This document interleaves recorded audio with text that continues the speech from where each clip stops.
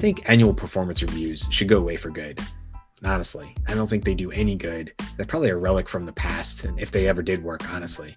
I'd much rather, as an employee working for a company, get quarterly or even monthly updates and reviews based on clear objectives and goals that I'm working towards. Now, they could be the top maybe goals of the company, or maybe some smaller ones that I'm personally on a team working towards. But that's what I want to be talking about is, why didn't we maybe reach a goal? What happened? Do we need to, let that goal go away and create new ones? Or do we need to adjust because of timeline issues? Whatever the case may be. But once a year, using a subjective 5-point rating scale or something like that for some manager to tell me how the last year went, all I really want to know is, hey, am I working towards a goal and trying to meet expectations?